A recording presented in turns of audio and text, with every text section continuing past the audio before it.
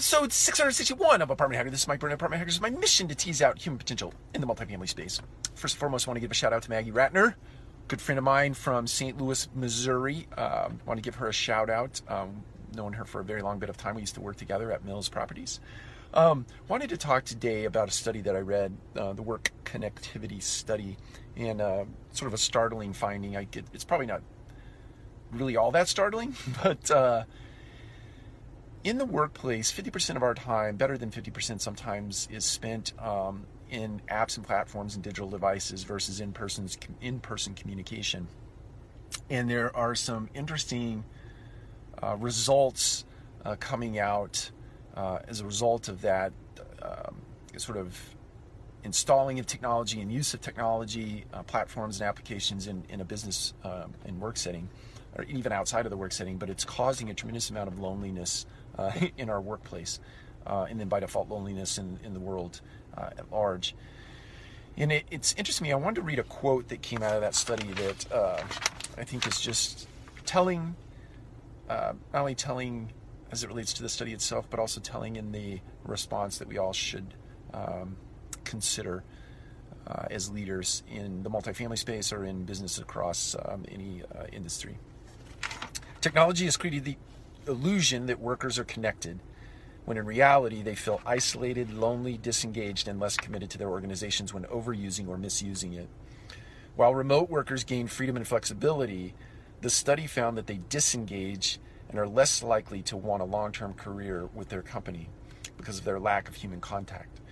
Today's leaders need to use technology as a bridge to connection, so that they can foster strong work cultures where employees' human needs are met and supported. The best way for them to do this is through team building activities, social events, workations, where workers can get to know each other on a personal level.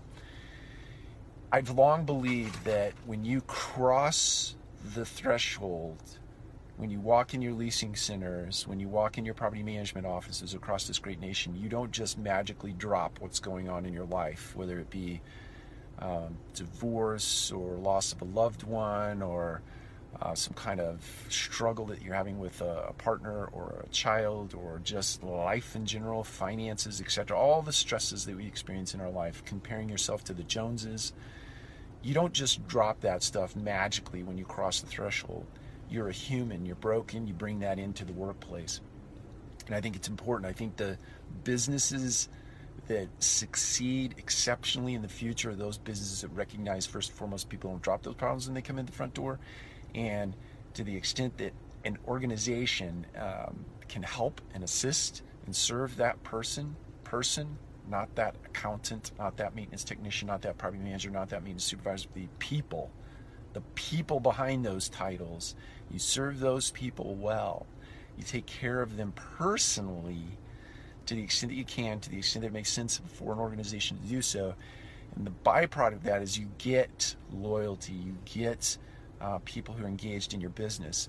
And I'm not suggesting that we're all going to go out and solve loneliness tomorrow, because there's a bigger consumer behavior picture going on there that's been really shoved down our throats by technology, devices, especially in big companies behind those devices.